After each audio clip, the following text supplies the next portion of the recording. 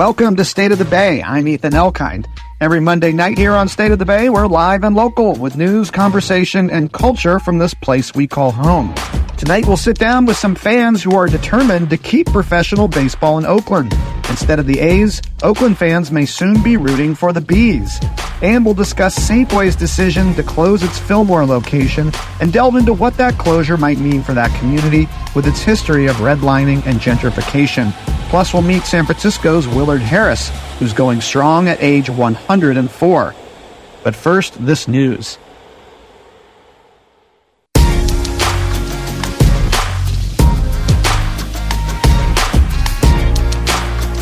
Welcome back to State of the Bay. I'm Ethan Elkind. Later on in the hour, we're going to discuss Safeway's announcement today that after threatening to close its store in San Francisco's historic Fillmore district, the company will instead postpone that closure, which is nonetheless slated to go forward in January of 2025. So what lies ahead for this area, which is home to many seniors and a dwindling African-American population? And finally, at the end of the show, we're going to hear from a very special centenarian about how she continues to stay active, maintain friendships, and keep the laughter going at the age of 104. But first, the Oakland Athletics may be headed to Las Vegas, but a group of fans is determined to keep professional baseball in Oakland. For years, Oakland politicians and baseball fans alike worked hard to keep the Athletics from moving, but that prospect did seem to dim after this past November when the owners of the 30 Major League Baseball teams voted unanimously to allow the Athletics owners to move the team from Oakland to Las Vegas.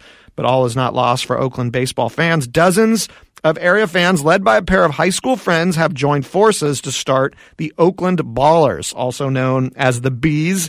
They'll play their first game this summer wearing green and gold, just like the A's. And we're so glad to be joined tonight by one of the team's co-founders and its chief experience officer, Brian Carmel. Brian, welcome to State of the Bay. Thank you. Great to be here. And we're also joined by Jorge Leon, president of the Oakland 68s, a nonprofit Oakland fan group. Thanks for joining us, Jorge. Thank you for having me. Appreciate it. All right. Well, Brian, let me start with you. Let's talk about your history as an Oakland A's fan. How did this all start for you? Sure. Yeah. So lifelong major East Bay sports fan, baseball especially, grew up, going to games at the Coliseum. Met Paul Friedman, my co-founder, in high school. And, a lot of our friendship early on was forged by going to games together at the Coliseum. And so we've been watching what's been unfolding, especially over the last couple of years, which really kind of culminated for us beginning of the summer, around June, when it became summer of 2023, when it became clear to us that it seemed like the A's were leaving, like for real. After many years of speculation, are they staying? Are they going? Are they building a new stadium? And it seemed like the Las Vegas thing was starting to materialize. And at the same time, a lot was being said about Oakland and what it means that, first the Raiders left twice, then the Warriors moved across town, and now the A's were leaving. And a lot of the chatter was like, well, maybe Oakland's not a pro sports team. Maybe Oakland just can't get anything done. And there was a lot of, there was a lot being said that maybe Oakland, isn't worthy. Yeah. And we just reject that full stop. And, we're very inspired by what Jorge and, his organization, the 68s, the Last Dive Bar, and other fan groups did in mobilizing the movement to try to compel the A's ownership to sell the team with the reverse boycott. Mm-hmm. We didn't know if ultimately that was going to work, and we sort of were reading the tea leaves and thinking, well, maybe the A's are actually going to leave, and what will that mean? This can't be the last chapter for baseball in Oakland, and that's when we came up with this idea. Why don't we start a new team? Yeah. So that's how the Ballers formed. Well, it's been quite a story of real fan resistance to the A's ownership, and you called out Jorge Leon and the Oakland 68s. Jorge, what about you? What's your origin story as an A's fan? Oh, man. Goes way back, probably 1991, 92, the old Coliseum, My dad used to take me. We used to live in deep East Oakland, so we would take BART, San Andrew BART station to the Coliseum, walking through the BART bridge, and then peeking in through the green fencing. It was amazing. It was like I remember seeing Mark McGwire, Dennis Eckersley, Ricky Henderson warming up, and it just blew me away. It's like a palace. That's what I tell people. One of those great teams back then, won the World Series in 1989, of course, beating the San Francisco Giants. Went to the World Series 3 times in a row. I think I grew up in that similar era, and it just leaves an impression on you at that age. You get that lifelong connection to a team that so many sports fans, I think, can relate to. Brian, so I want to pick up where you left off, talking about how you got this idea to start a new team. I mean, what are the mechanics of starting a new team? How did you go about conceptualizing how you would get this done? That's a great question. We've been kind of figuring it out as we go. Luckily, Paul, my partner, has a really, really great track record building successful businesses from sort of a seed of an idea that have become, really healthy organizations that are financially profitable and have a positive social impact in communities. So leaning on his expertise in building businesses, my background is much more storytelling. And at the same time, we recognize that this was building a business, but this was also telling a story, the story of what the next chapter of baseball is in Oakland. So we've just been, bringing in people who are experts in their class to sort of help us along the way. And the good news is that I think that because the idea is strong and because it's grounded in core beliefs that baseball teams and sports organizations belong to communities, people have just gotten on board, and it's been a groundswell of support. And Brian, talk about the team. What league is it going to be playing in? How are fans going to be able to watch them? Can you give us more details about the Oakland Ballers or the Bees? Yeah, so we're joining the Pioneer League. The Pioneer League is an innovation baseball league. It's actually been around since 1939. It's a historic league, 10 teams. So the Ballers are the 11th team. It's an expansion franchise. The other teams are all in the Rockies. So they're in Colorado, Idaho, Montana, and what am I forgetting? Utah. So we're the first West Coast expansion team, and it's a development league. It's a lot of players that have come through there go on to have major league careers. Cody Bellinger was in the Pioneer League. Cal Ripken, Ryan Sandberg. So it's legit baseball. One of my favorite things about the league is there's a knockout round. So after 9 innings, if there's a tie, it doesn't go into extra innings. There's like a home run derby to determine, like what we see in soccer, to determine who wins the game. So we looked at the landscape of what leagues would take us and started conversations with a few different leagues, and we identified the Pioneer League early on as being visionaries in terms of trying to innovate the game of baseball, and we really liked that. And also, they were willing to let us in. Yeah. Well, so Jorge, you started the Oakland 68s, as we mentioned. It sounds like it's really the mission of the organization to preserve the fanaticism of the Oakland A's fan base. Where are you at in terms of the Ballers, and how do you see that fitting into what's happening right now with the A's? Yeah, that's right, man. I appreciate Paul and Brian reaching out to us pretty early on and said, hey, we have this idea. We've always, considered ourselves, community first and then the team. And I think that them having those values, right, when we first met, they said, this is what we want, this is what we believe in. And sure enough, it was like, common sense to just kind of lean with them. That's what we've always been wanting with the A's. So now we have the B's and we have the roots as well, the roots and soul. And it was easy to just kind of transfer our fanatism to them and keep it alive. I've always said that someone would step up and keep professional baseball going. And I didn't think it was going to be this fast. So I appreciate them, And have you given up on the A's yet? What is your feeling about how likely it is that they're actually going to leave the Bay Area? We never quit. Oakland never quits, right? So we still fight, until the end. We're going to make them regret leaving. And whether that's stopping it, I don't know if we can stop it. Whether it's, prolonging it, delaying it in some way or some fashion, then that's what we're going to do. We, in the perfect world, we would want them to sell to a local buyer, and then, both the B's and the A's can thrive in this market, because we do believe that, we just want to be loved, and we will show up for the community. Well, on this point, I know you're talking about, or you're organizing the Oakland A's Fans Fest. Usually the team organizes a fan fest. The team's not doing anything for the fans this year, but can you talk about what you're organizing instead? Yeah, so Fans Fest, February 24th, 11 to 4 p.m. We're organizing our second one. The other one, the A's didn't want to do anything, so we just took it upon us like Oakland always does. we do things our way. So that's what we're doing, and we're showcasing Oakland sports, and the Bees are going to be involved. The Oakland Roots, Oakland Soul, OAL, the Oakland Athletic League, they're going to be involved. We reached out to the Spiders, the Bay Area Falcons are going to come out there. So it's just Oakland love for the Oakland teams to make sure that we don't forget about them. And Brian, you talked a little bit about some of the details of the Pioneer League for the Bees. Can you talk about where they're going to be playing this summer? It sounds like they're going to be at Laney College. Talk about that, and what are the long-term plans for where the team might play? And I know there was an effort that you put forward to try to get them to play in the Coliseum that the A's vetoed. So also curious if you could talk about that. Sure. Yeah. So that happened, which was a little disappointing. That was for one game, not for the entire season. The A's are going to be playing in the Oakland Coliseum in 2024. And obviously beyond 2024, I don't think anybody knows at this point.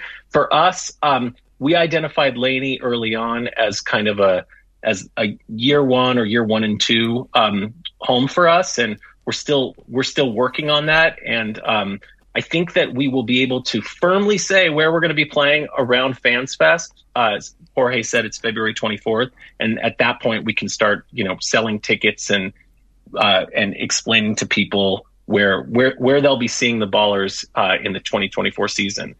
Yeah. And Jorge, just follow up on the Ballers here. Do you think that if the Ballers can demonstrate fan passion and success, do you think that could help with this sort of strategy to keep the A's MLB team in Oakland? Heck yeah. I've always been a strong believer, our group, that we also have a responsibility to show up as a community to the people that shows us love. So I think that's no question. We'll show up for the Bees and exemplify that what MLB is going to miss out on this. And Brian, just to ask a little bit of the details of the team here, how's the roster and the management of the team taking shape right now?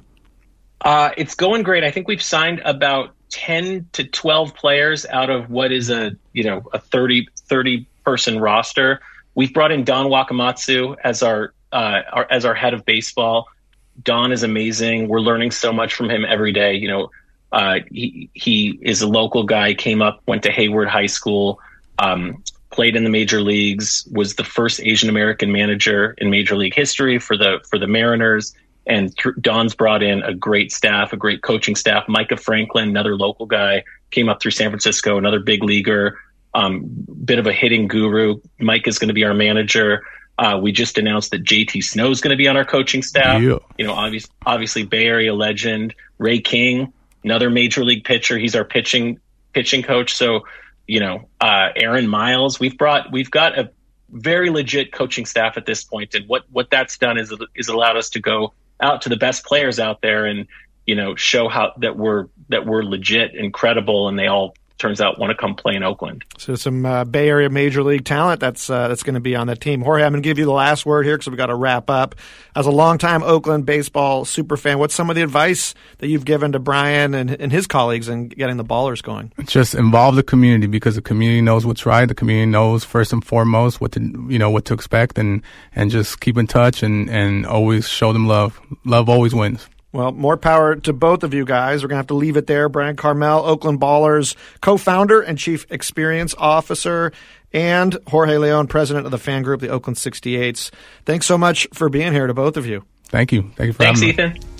And coming up next, we're going to talk about Safeway's decision to close its Fillmore location and the breaking news that the closure has been postponed and what it all means for the surrounding community. So stay with us.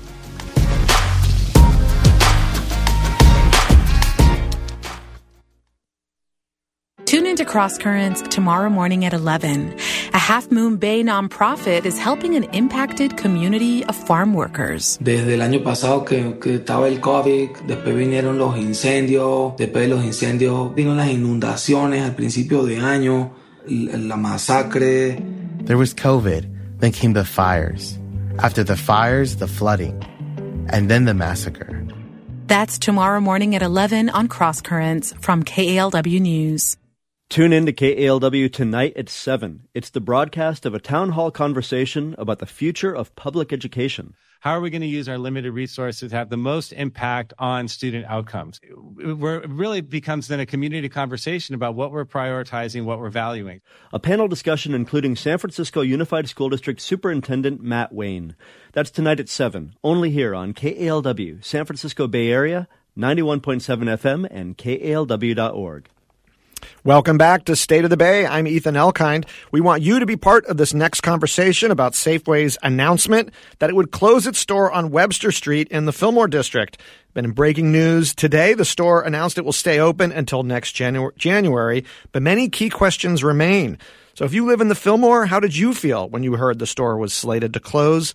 How does this decision by Safeway fit into the larger picture of San Francisco's struggles with retail theft and store closures and our city's dire need for more housing? Give us a call. You can join us at 866-798-TALK. That's 866-798-8255. You can also email us at stateofthebay@kalw.org. So as I mentioned, there was breaking news from San Francisco's Fillmore district today as Safeway announced to the relief of many residents that it was postponing its plans to close its store on Webster Street, otherwise slated to happen this March in just 2 months from now. The store has been operating in the community for 40 years. It's the only full-service grocery store located in the neighborhood, while also housing a bank and a pharmacy there. The property is being sold to Align Real Estate, which plans to build a mixed-use development at the location. And following this announcement, residents reacted quickly, mostly with dismay, and they appear to have convinced Safeway to reverse its decision, or at least postpone it, with the closure now planned for January of next year, as I mentioned. So here tonight to help us unpack the still planned but delayed closure and what that will mean for the community, I'm very pleased to be joined by Pia Harris, who is interim chief operating officer of the San Francisco Housing Development Corporation, a longtime Fillmore resident. Pia is also a founding member of the Fillmore Merchants and Neighborhood Collaborative and the Fillmore and Japantown for Justice Coalition. So welcome to State of the Bay, Pia. Thank you for having me. Glad you can join us. And we're also joined by Dean Preston, supervisor for San Francisco's District 5, which includes the Fillmore. Supervisor Preston is a tenant rights attorney, and one of California's leading affordable housing advocates. Thank you for joining us, Supervisor Preston. My pleasure. Thanks for having me on. So, Pia, let me start with you. Just talk about how long you've lived in the Fillmore and how the neighborhood has changed in the years since you moved there. Oh, well, I've lived there for over 25 years, graduated from George Washington High School and went to Galileo. And, you know, for the African-American community, of course, you know, we've seen the numbers change as well as the amount of African-American businesses that we had in the neighborhood.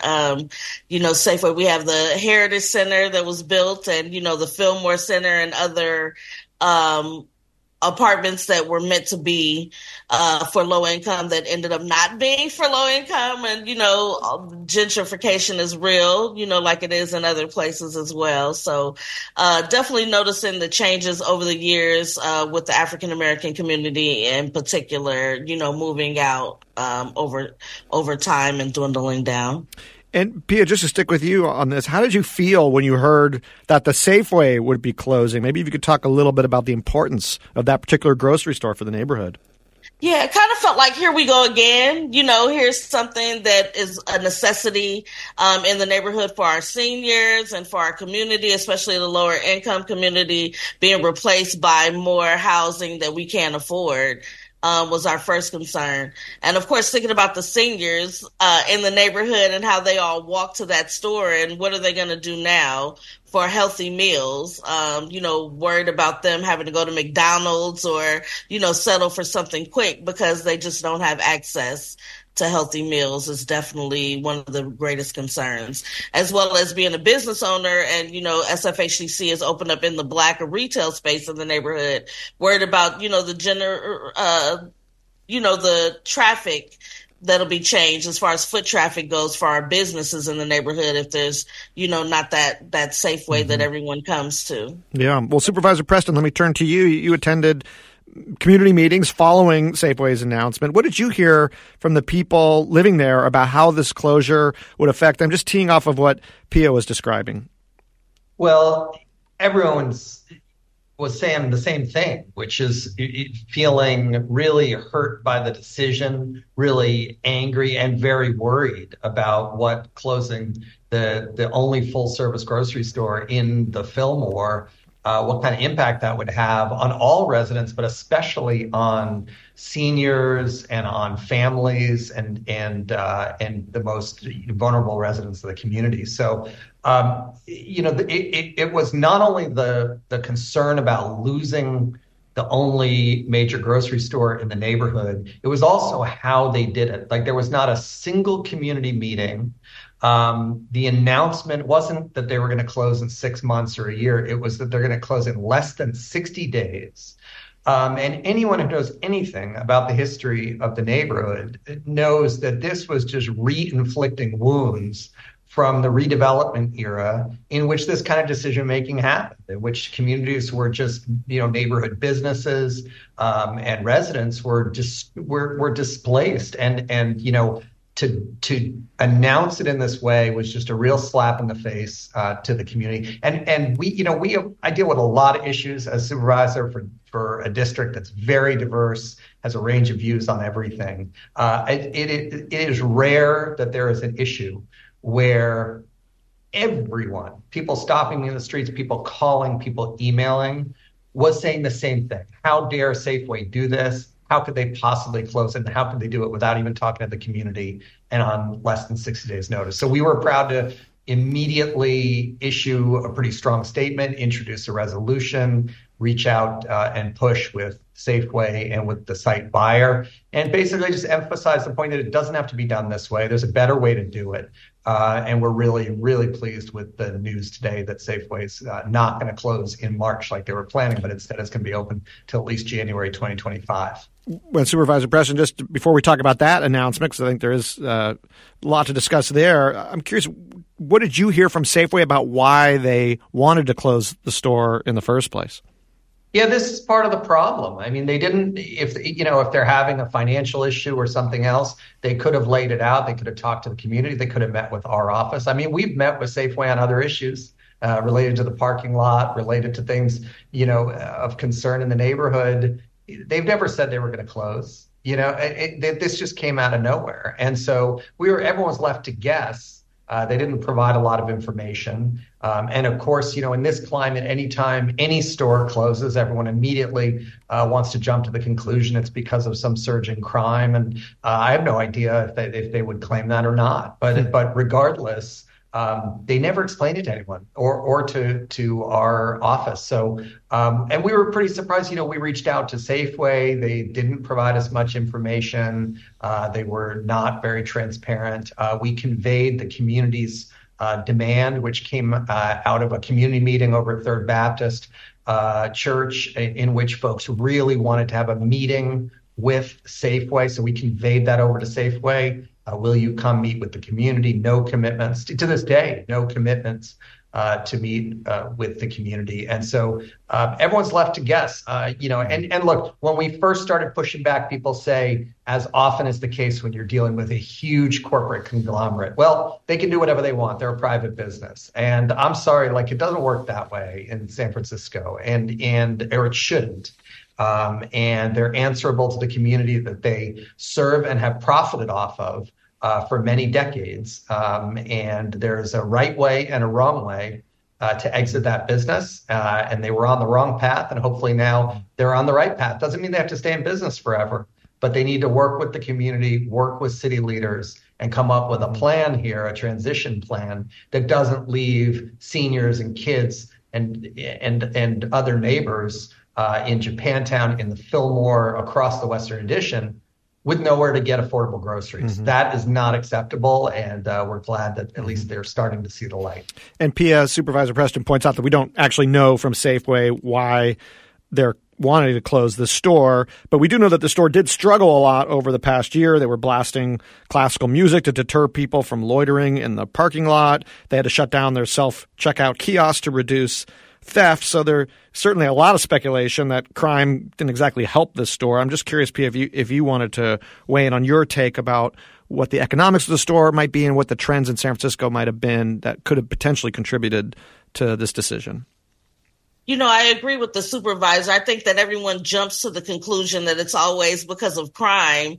But they had it built like a fort. They just spent all that money to update it, where theft it was so hard. Everything's locked up. You can't get out of it without scanning a receipt. So that's why we were so surprised that they were closing, because they literally just did all of these upgrades in the last couple of months. And then all of a sudden, without any notice, they said that they were closing. So I really don't think that it had anything to do with the crime or anything else, and as well as I know how busy they are. If you sit outside of Safeway right now, you're going to see a ton of foot traffic. The parking lot is full. You'll see a bunch of seniors pushing their carts, in there, because that's a Safeway within walking distance. So that's a part of like why them not discussing it with the community and not letting us know if they needed any support. As Supervisor said, there's been plenty of community meetings to discuss the parking lot, to discuss safety and things like that, where this could have been addressed, where it has not been. So I would say that, I don't think it has to do with crime, being that they just upgraded, with all of these, this new technology that was deterring that. And Supervisor Preston, you talked about now with this announcement, it's probably in response to the community outrage over this, or at least the dismay and the upset about this closure. I'm curious what your take is on why the store decided to postpone it. Did you hear anything from Safeway about this, or do you have any theories as to what motivated the postponement? Look, I think the only real theory and correct one is it was the unified pushback from the community. I mean, we had every major leader in Japantown, every major leader in the Fillmore, and hundreds of residents and folks who rely on Safeway pushing back. I saw a major piece over the weekend in the San Francisco Chronicle written by Justin Phillips, really connecting the dots of the history of redevelopment and racist policy with what was happening here. And so it was that community pushback. I mean, everyone's always quick to, want to, assume it was one person or elected officials or whatever, whoever's in front of the microphone. But this was a community win, and I think should send a message to Safeway and to any buyer of this property that this is not going to be, the plan for this site cannot be developed in back rooms, in City Hall, or in corporate boardrooms. Like, they got to come and show some respect to the community that's relied on Safeway for decades. And if I could just say, one other thing about when we were talking about, the sort of speculation as a crime, other things that I just want to point out here, because it's I think a sore point, certainly for me and for a lot of community members I talk to. When you look at the coverage, when something closes in other neighborhoods, particularly in white neighborhoods and higher income neighborhoods, people don't talk about the stores as being like troubled and blighted and so forth. Whenever they talk about this Safeway in every headline in major papers, they call this the troubled Safeway. And so I'm not going to deny it is absolutely true that there are challenges for any major retailer right now in San Francisco. I'm not here to deny that reality of doing business in our city or in any major city in this country. But I also think it's really important that when folks see those headlines, they realize like this isn't closing because it's some troubled, horrible place. Like that is part of a history in our city. That is how redevelopment, that is what drove it, was declaring Black neighborhoods as blighted so that you could justify demolishing the community with promises of building some new shiny thing, right? There's a long history of that. So it was not just the decision to shut this down, doing it on short notice, but even the way this is covered and demeaning, this essential resource in the community that, even just the language being used about it often makes a lot of assumptions and repeats a lot of the historical harms. Yeah, definitely a very deep history in that neighborhood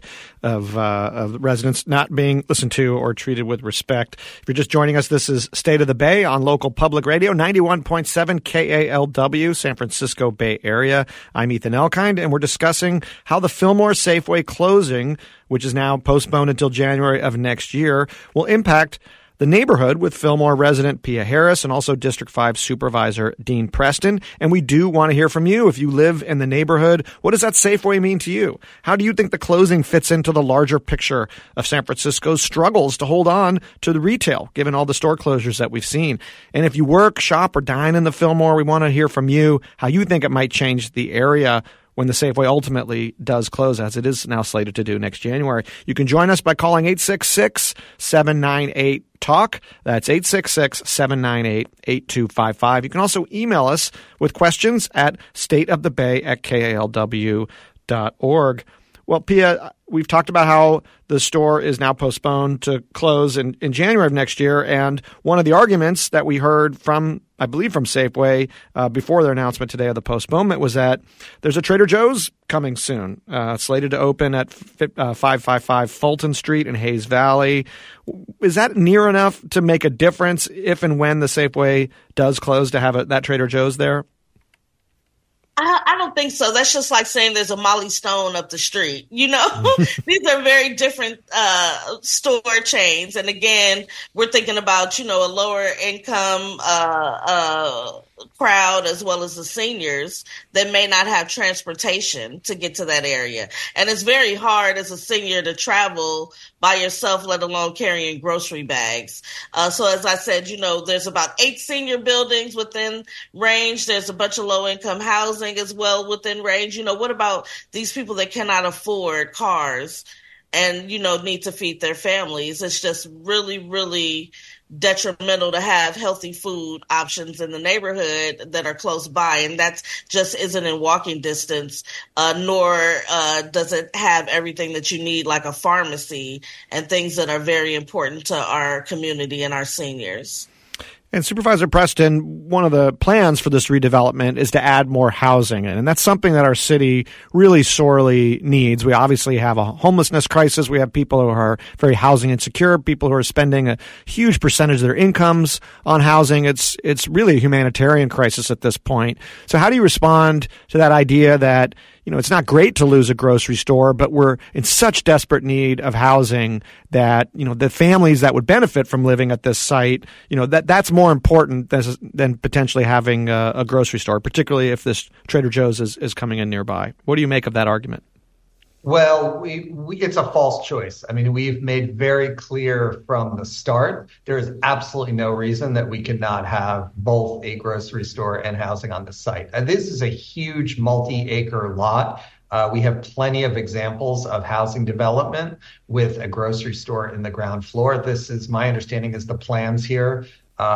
We don't know a lot of details, but we know it would have ground floor retail. So this part of our objection to shutting the Safeway down so quickly is nothing's going to be developed anytime soon here. It's going to take a significant amount of time. So we should keep the Safeway open as long as possible. And then when there's a development plan that the community's involved in with this, community benefits that are sufficient to the community, then at some point, it'll close, a grocery store will close down, and hopefully you do some kind of phased development where you don't have a long delay when you open a new grocery store. Is that Safeway? Is that some other entity? Who knows, right? But there's no reason there can't be both housing and a grocery store on this site. But I want to circle back to a point Pia made in the beginning, which was around, is this housing nobody in the neighborhood can afford? So I know that it's become, there's sort of an attempt often by the real estate industry to push as if all housing is the same thing, and it's not, right? And so is this going to be 500 or 1,000 luxury housing units that 99% of the Fillmore cannot afford to live in, or is this going to contain all or a significant number of affordable homes? So I'm looking forward to hearing more about what the development plans are. I think housing on this lot, absolutely. A grocery store on this lot, absolutely. But we got to hear what the details are and make sure it's something that serves and benefits the community, not just a profit center for big developers. Well, and Supervisor Preston, do you know if Safeway is still planning to sell to Align Real Estate, given their announcement today? It's our understanding they haven't announced any change in those plans. Mm-hmm. But I talked with the attorney for Align Real Estate. They are in the due diligence process, so the property has not changed hands, and he did not provide details, nor have they agreed to meet with the community. So we'll learn more from Align, but at this point, we don't have the details of their plan beyond the little bit that's been reported in the media. And Pia, on this issue of housing, how do you think a lot of the community leaders in the Fillmore feel about having new housing development come in? Is that something that people do want to see, or is there a lot of, sort of don't build it in my backyard kind of sentiment there? I think it is bringing up that old trauma of redevelopment again. As the supervisor said, we've had other housing being built in the neighborhood that has become inaccessible to the community and unaffordable. So again, what is that? What kind of housing is that? Who will be the kind of retailers that they have move into this space. At SFHDC, we are helping a bunch of African-American businesses. We had 67 sign up that are looking for locations. Can we guarantee that some of that empty space goes back to the community to kind of offset what has happened in redevelopment? I think that any time that they talk about building new housing, it triggers, that redevelopment phase on, promises that are made and not kept. And then the African-American community and lower income community is actually pushed out. And that definitely triggered that with this, because they didn't give us any notice and we didn't have anything to do with any of the planning. And that has happened when we have been a part of the planning. So of course the route that they went is very concerning for the community and not in a good way. And both of you have mentioned redevelopment, and Supervisor Preston, you've talked about the history of redevelopment there. And of course, redevelopment was a government plan, right? That was the government coming in and allowing private developers to bulldoze neighborhoods, like what we've seen throughout the Bay Area, especially in San Francisco in this area. But at the same time, if Safeway doesn't really want to operate a business that maybe isn't making as much money for itself as it might if they could sell to a developer, how does the government essentially force a company like Safeway to keep operating a private business? I mean, it's kind of an irony, given that we're essentially asking for government intervention when it was government intervention under redevelopment that caused a lot of this inequity. Yeah, and government has a lot of work to do to undo the harms of redevelopment. I mean, and it's not as if government is not involved in all of the push for upzoning that has dramatically increased the value of the land. Is part of the reason that you have a Safeway owner seeing it as more profitable to sell for market rate housing and unaffordable housing development. So that we continue to have government policies that incentivize real estate speculation, and at the same time we need to balance that out by leaning in as government to advocate for what the community actually wants. And this lot's interesting, right? This is the heart of the Fillmore. This is an extremely dense neighborhood. I mean, when Pia talked about the challenges for people to go to a grocery store in another neighborhood, I mean, part of that is because so many people don't own cars. They, and a lot of your listeners may be in parts of town where this isn't the case. Like, this is dense urban living, right? I think it's great that so many folks are walking in their neighborhood and so forth. But this is a very dense area. A lot of people are walking to this grocery store. And if we have the opportunity to build more, we should certainly be exploring every option to be building for the people who live in the neighborhood and people who are displaced from the neighborhood, right? We have thousands of people who could return to the Fillmore. If we're really going to do high density development, that should be on the table. So I'm not saying that that's what's going to happen here, but there needs to be a conversation about what are we building, and not just oversimplify it and just say, well, any development's good, and therefore, even if it doesn't serve the community, you just have to deal with it. Like, I think our role, and certainly mine as an elected official, is to not just do what developers and others want us to do, but to intervene on behalf of residents and push them to be more responsive to the community needs. We've got a couple of emails in, a pretty long email from Rick in Citrus Heights, which I'll summarize. He says, even though I don't live in the Fillmore district, I know San Francisco well, as I'm a patient at the University of California, San Francisco. I think the issues are attributable to the Costa-Hawkins Rental Housing Act, which promotes redlining and housing discrimination. And another email from Wendy in San Francisco says, I live nearby and always notice how big the parking lot is at the Safeway. Maybe some of that could be used for housing and other development. So having a bit of a compromise there. Supervisor Preston, I know you've organized a rally for tomorrow to demand that Safeway and any buyer involve the community in making plans for the site and ensuring that a grocery store is part of a new development. Can you talk about what you want to see at that rally? Yeah, absolutely. And look, when we planned this rally, we thought it was going to be to get them in part to reverse their plans, and they've done that with the news today. And so it's great that pressure is off. One great thing about them reversing course and agreeing to stay open through next year, through January 2025, it gives us the time, right, for them to meet with the community, for city leaders and stakeholders and our office and the mayor and her departments and community leaders like Pia and the whole coalition of folks who've been speaking out about this to actually meet and talk about what we want there. I see absolutely no reason that we cannot have a grocery store among other businesses on that site, along with housing on that site. And if parking is needed, you move that underground. I mean, this is absolutely doable. This is a huge lot, but it's also going to be, it's in the heart of the Fillmore. And as Pia noted earlier, it impacts the other businesses around and all the other great stuff that HDC and Pia and others have been working on with city officials and our office to open new businesses, to revitalize the Fillmore Heritage Center, right?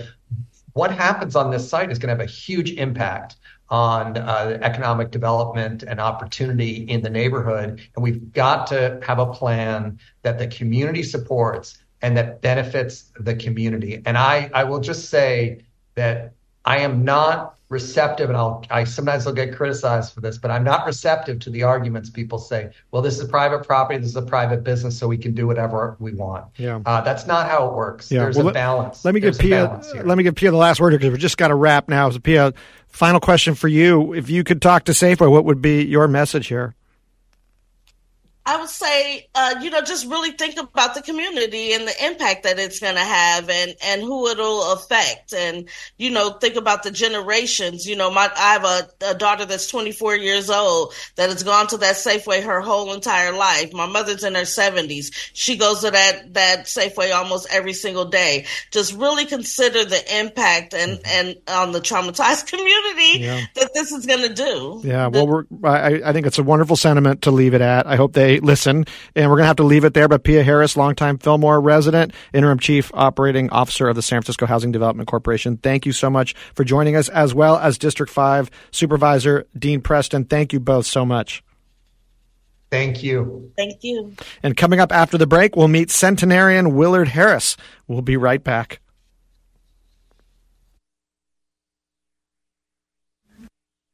Tune into Cross Currents tomorrow morning at 11.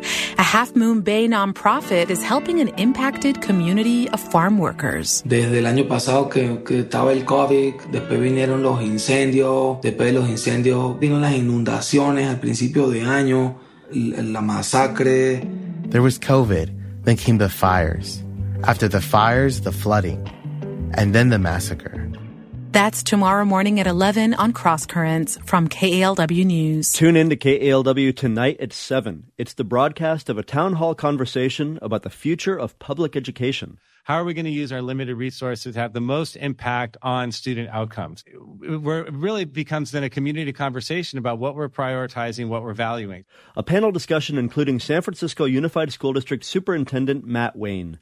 That's tonight at 7, only here on KALW, San Francisco Bay Area, 91.7 FM and KALW.org.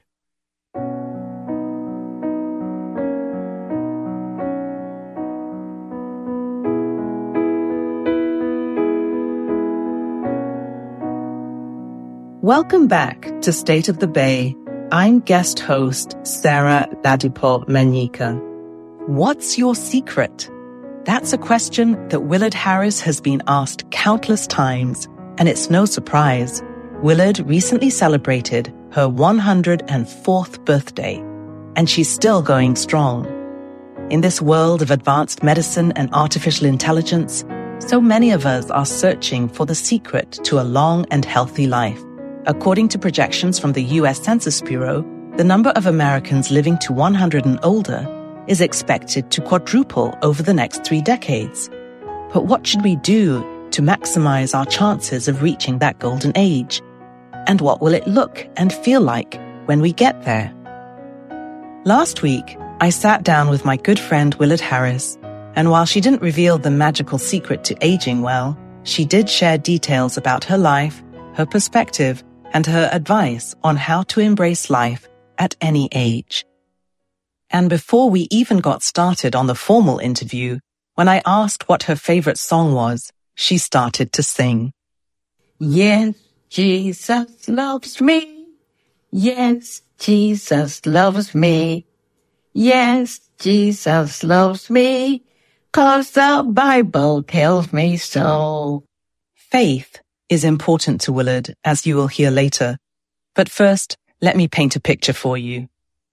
Willard is a petite woman with the most radiant of smiles. She wears her hair in a neat afro and is partial to stylish, exuberant clothing. Looking at her, you would never guess her age. She told me about her background and education. I was born in Chicago, Illinois, but I was raised in Jackson, Tennessee. I left home when I was 18 years of age and went to Meharry Medical College in Nashville, Tennessee, where I received my RN diploma. I left there and went to the University of Tennessee and received a bachelor's degree, and on to New York City, where I received a master's degree in nursing administration at NYU. Willard's education might help explain her longevity.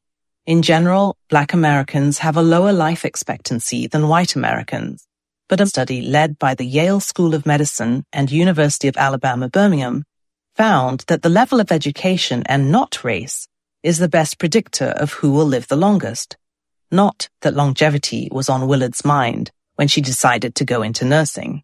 She was living her life, and that life led her to San Francisco in 1958. I moved here in 1958 from New York, and I've lived here ever since. And matter of fact, I've lived in this house for over 60 years. When I first moved here, there was a house right next door to me, and it was all white. And there were very, very few blacks, if any, in this area. And of course, the woman in the next door wouldn't let me speak. She had no need for me whatsoever. But I wasn't afraid. I wasn't deterred. I bought the house, and I felt that it was my privilege to live here. That's the thing about Willard. She has spirit and determination. And just maybe that has helped ward off the negative health impacts that can result from discrimination and racism. Willard isn't one to toot her own horn, but she was the first Black director of nursing at a major San Francisco hospital. Instead of letting life weigh her down, Willard gets active. She went on to describe how her neighborhood has changed over the years and how she has stayed involved. The whole neighborhood has changed. It was at one time what we call a love fest in the Haight-Ashbury district.